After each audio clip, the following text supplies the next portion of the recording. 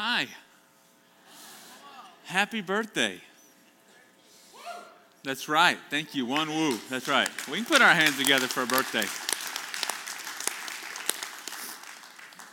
If this is your first day with us, you picked a very interesting Sunday to join us. We don't normally have 47-foot tall slides, inflatable slides on our lawn, although we might need to reconsider that. But today's our birthday. It's our 6th birthday here as a church. And if you've never been a part of a faith tradition that celebrates a church's birthday, it's actually evolved for us over the years, or at least for me. I don't know if for those of you who have been with us from the beginning, maybe this has always been the way that you've approached it, but it's kind of like an infant. You know, for the first couple of years, you're just trying to keep it alive because you don't know what you're doing, right? You're just as long as, the next day comes, you're like, okay, like we're in a good place. And then, around 3 or 4, you're like, okay, I think the survival is secured, and now I'm just trying to manage the chaos, right? You're just like chasing the kid around. Some of you are in that phase right now where it's just like you turn your back, the next thing you know, like something is destroyed.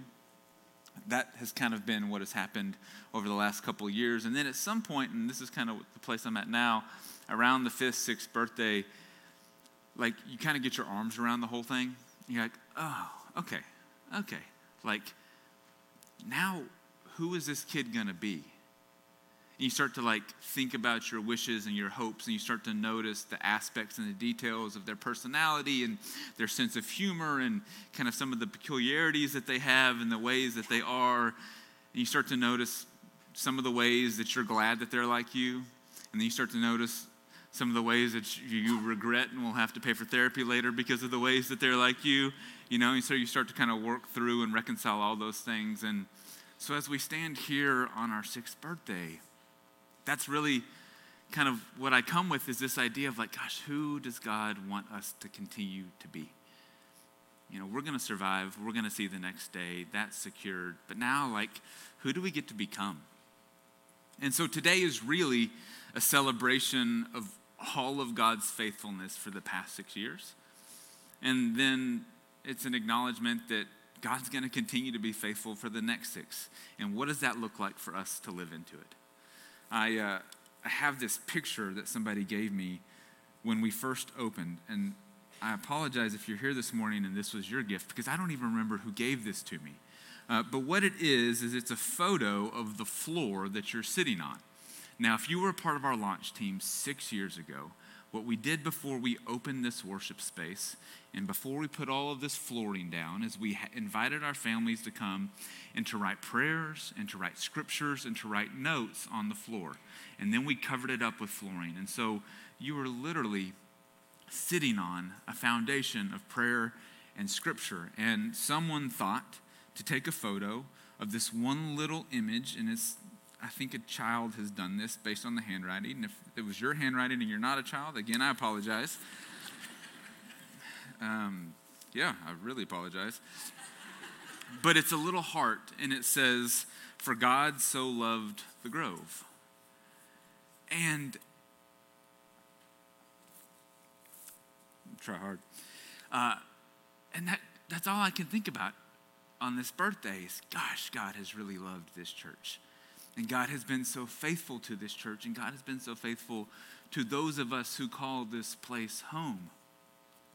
And it is just an incredible blessing and gift to get to be a pastor here.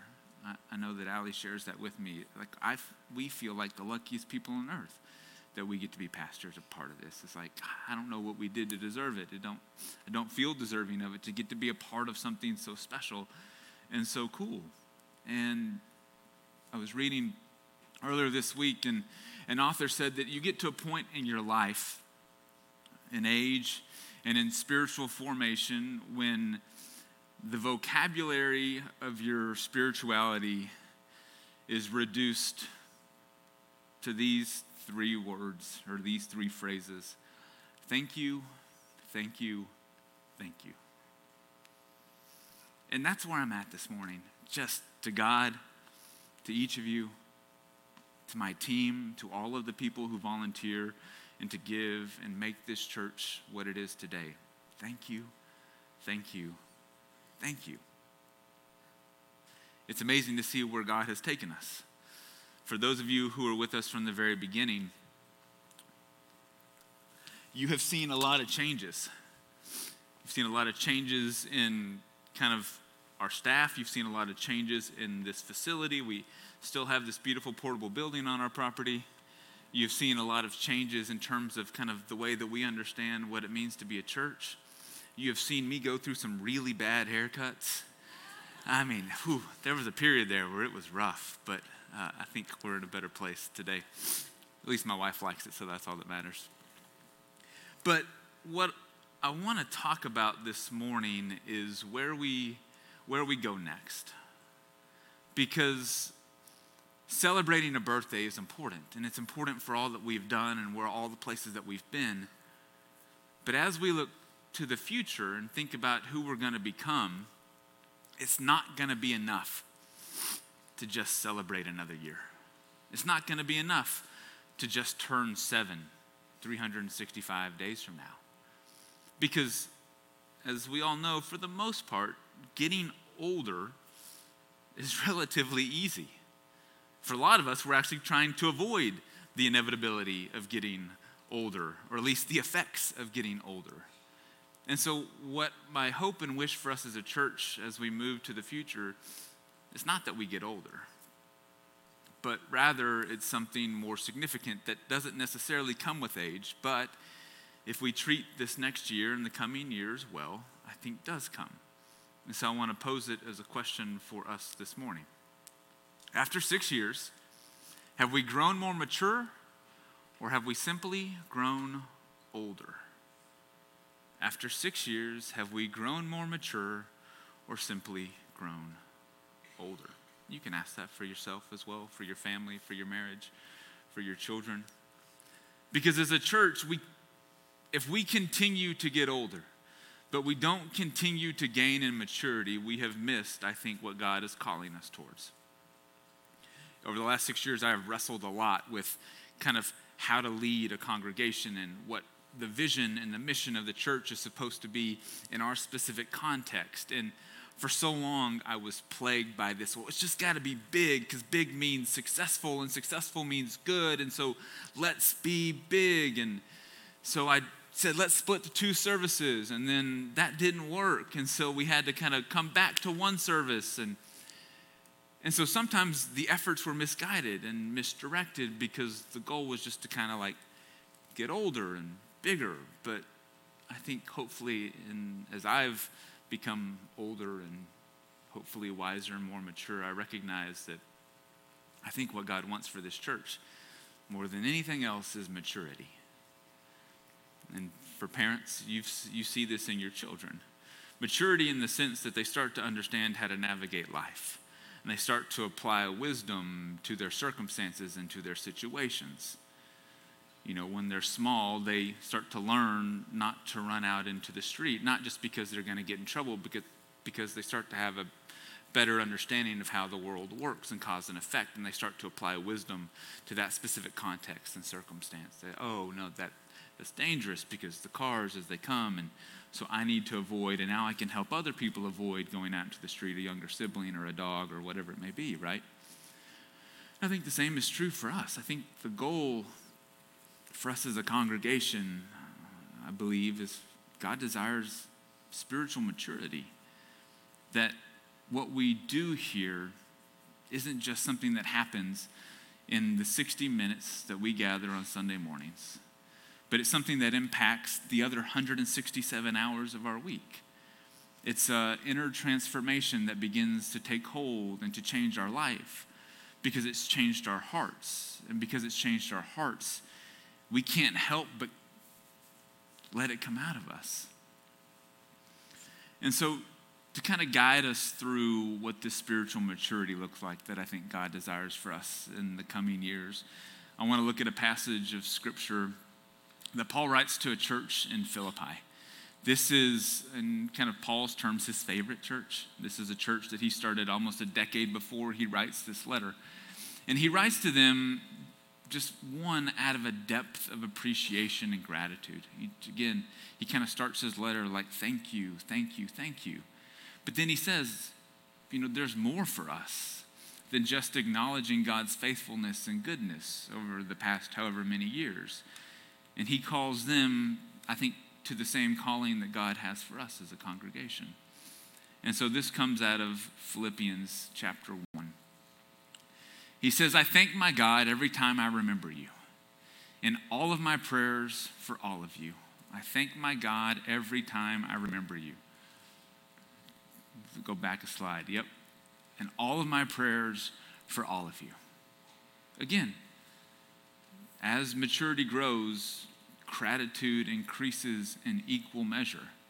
I do not think that you can be a spiritually mature person and not be immensely grateful for all the things in your life. And in fact, that's probably one of the easiest litmus tests for spiritual maturity. Like, how much gratitude do I have? Not just for favorable circumstances or situations, but how grateful am I for all of the difficult moments and all of the things that don't turn out the way that I want, because I know that even in the midst of that, God is still present and God is still working. And so he goes on to say, listen, I always pray with joy because of your partnership in the gospel from the first day until now. What Paul is talking about here is this church has been supportive of his ministry, and not out of their abundance, but he writes in other letters about this congregation in Philippi, and he says, listen, many of them are navigating poverty, but yet they're immensely generous to Paul's work in trying to spread the gospel and plant new churches. And I think the same is true for us. We have a lot of people here this morning who have been a partner in this from the very beginning. In fact, if you were here in that first year, would you raise your hand this morning? If you were here in that first year. It's so cool. It's so cool. And I know we have some people who are a part of the original Schreiber congregation, and you're here this morning as well. And we are such beneficiaries of your faithfulness for the 50 years that you were a congregation. And so Paul says, listen, I'm grateful because you've been with us from the very beginning. And for those of you who have joined the Grove along the way, you're included in this. From the moment that you became a member, from the moment that you started to participate in the ministries, Paul says, listen, you get included in all of the acknowledgement. And then he goes on to say, listen, you've been a partner, but there is still more for us. It's not just an acknowledgement of what God has done, an acknowledgement of our efforts to this point thus far. But he says there's more. He says, I am confident of this, that the one who began a good work in you will carry it on to completion until the day of Jesus Christ. Now, the work that Paul's talking about, I think, is twofold, and I think it's appropriate for our context this morning because he's talking about the work of the church, the work of spreading the gospel, of interacting with people and introducing to them the message of Jesus Christ. That's the same work that we're a part of. No church should have a different mission statement in the whole world. They have these consultants that you can hire to come in and help your church navigate their mission statement, and I've always struggled with that because I'm like, it's the same goal. It's the same mission from day one. It's how do you share and introduce people to the gospel? And Paul's saying, listen, I'm confident that God is going to continue the work through you of helping people come to know Jesus Christ. And God is doing a work inside each one of us. There's a collective work that God is doing through us, but there's also a spiritual formation that God is doing inside of each of us. And I think that if you were to kind of plot the Grove in the landscape of all of the other churches, I think one of the things that makes us more distinct is the emphasis that we place on that transformative aspect of the Christian faith. It's not something that you need to know in knowledge only. It's not this golden ticket that gets you to heaven when you die only, but rather it's a process that makes you more like Jesus. It's something that begins to change the way that you think about every aspect of your life. And to me, this is one of the most remarkable things that I've seen over the last 6 years, is the transformation that I have seen in your lives as you have learned to live more and more and more like Jesus. For some of you, it has been a radical transformation. You know, the difference between change and transformation is change is adding something new, but transformation is letting something old fall away. And I think that's what allows us to continue to mature as individuals and mature as a congregation because of the work that God is doing inside of us.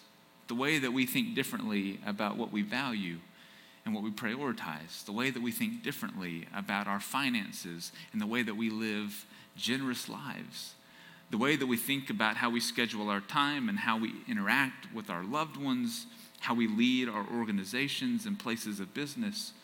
I see the way that you are trying to apply this information and this knowledge and this wisdom into all of your context. And like we said before, that's the definition of maturity, is applying wisdom to your circumstances and your context and your situations. And I think this is what is so amazing to see. And so the encouragement for all of us this morning is to keep going, because God's going to see it to completion. He's not done with us. He's got something more for us. And all we have to do is continue to trust in God and continue to live this out each and every day. And then kind of later in this same passage, Paul just shares a prayer.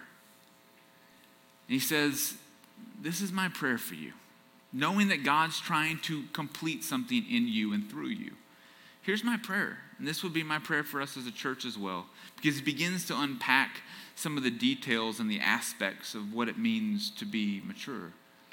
He says, this is my prayer, that your love may abound more and more in knowledge and depth of insight, that your love may abound more and more in knowledge and depth of insight. For some of you, this has been one of the most profound ways that this church has impacted your life. You love differently than you've ever loved before. You're more patient. You're more gracious. You're more trusting. You're more forgiving. You're more generous. All of these are manifestations of love. And that's the goal of the Christian project, right? To encounter and experience the love of God, to let it transform our hearts, and then allow it to come out into our lives so that we begin to love as God through Christ loved us. That's it. And so what Paul is saying is, like, my prayer for you is that you just continue to love more and better and fuller and to love well. It's not more complicated than that.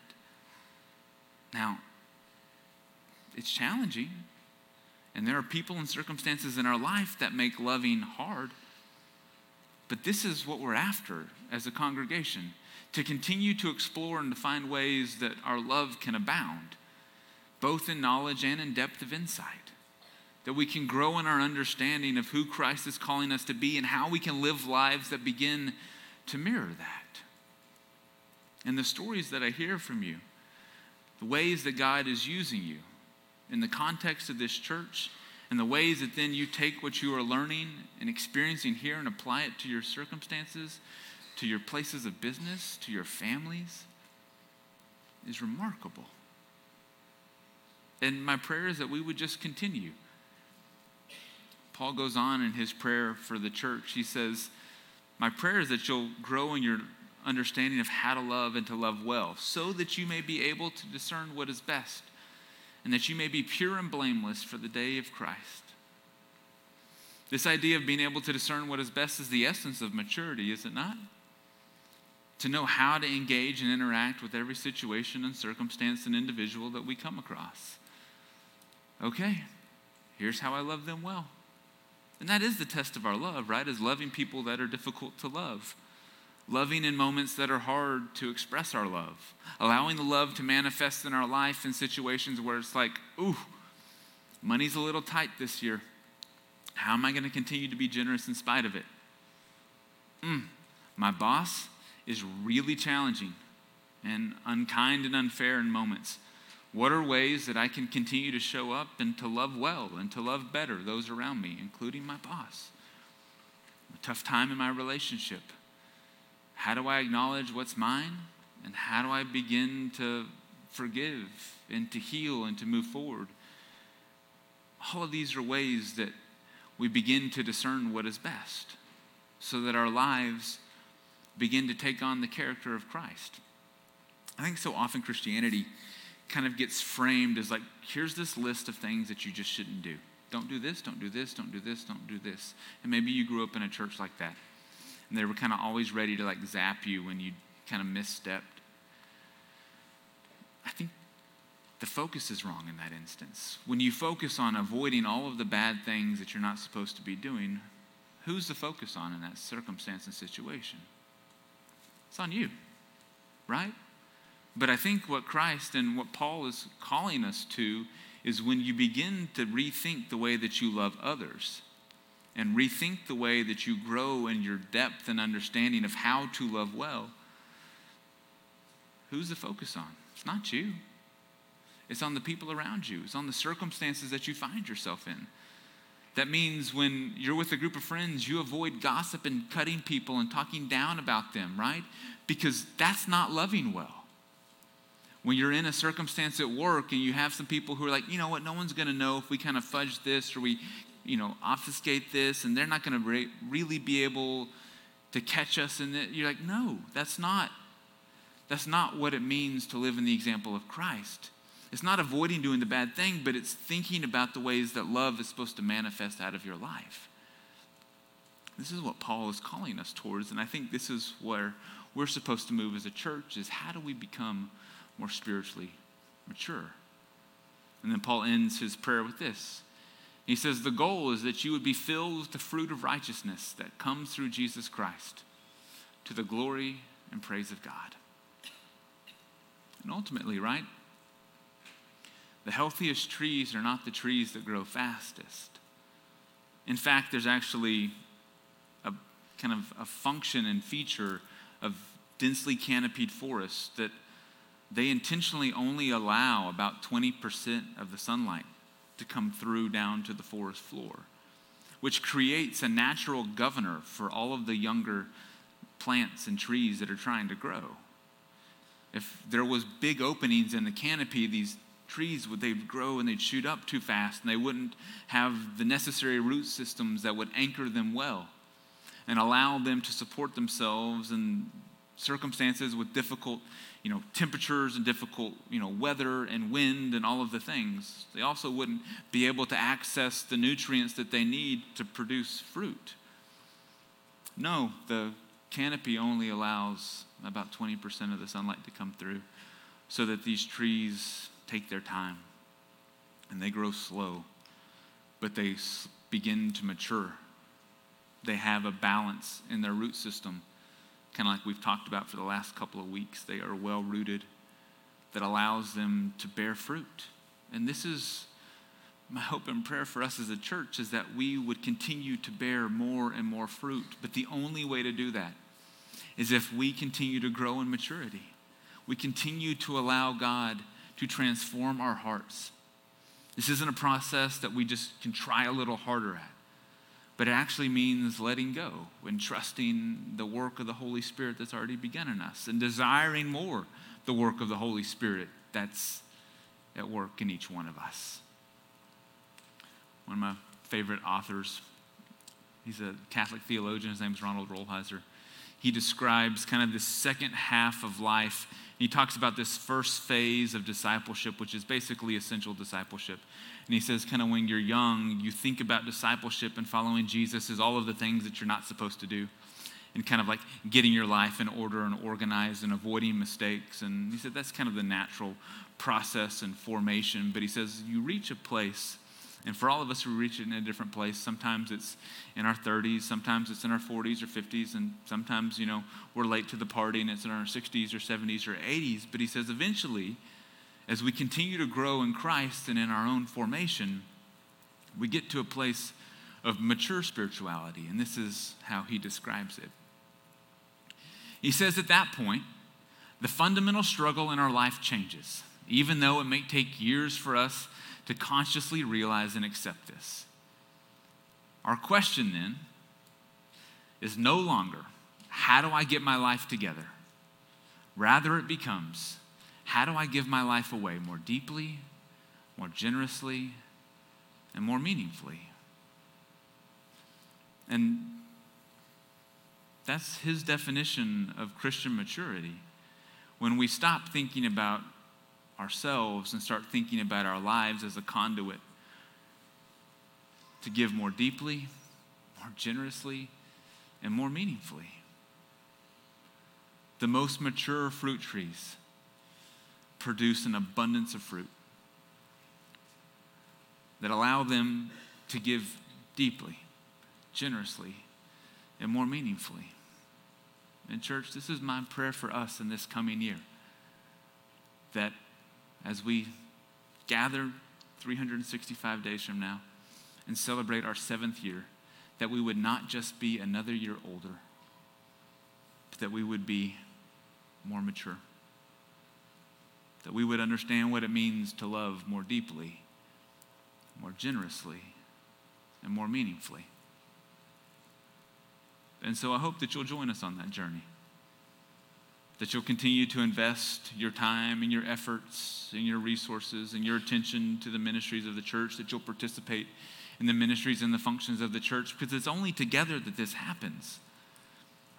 In 2 weeks, we go down to serve at the Men of Nehemiah. This is another opportunity for us to give more deeply, more generously, and more meaningfully. And so if it is not on your calendar yet, put it on your calendar. Make it a priority. I know that this means sacrifices. I know that this means that you don't get to spend your time in all of the ways that it might feel better to spend your time. I understand that you got to wake up on Sunday mornings when you'd much rather sleep in and come. And the life that is on the other side of this is deeper and more generous and more meaningful than any other life that you're going to find. I promise, I promise, I promise. And so I can't wait to see what God does in each one of us and through us in this next year. Friends, will you join me in prayer? Gracious and Heavenly Father, it is you who are the giver of all blessings in life. God, help us to recognize all of the ways that you have been faithful, all of the ways that you have been with us and working in us and providing for us ahead of us. God, help us to recognize that you are calling us to a greater spiritual maturity, not just another year older, but to be wiser and more mature in a way that allows our love to manifest in depth and generosity and meaningfulness. So God, draw us closer together as a church. Resource and equip us for more ministry and continue to work in us and do it again and again and again. Lord, we pray this in your name. Amen.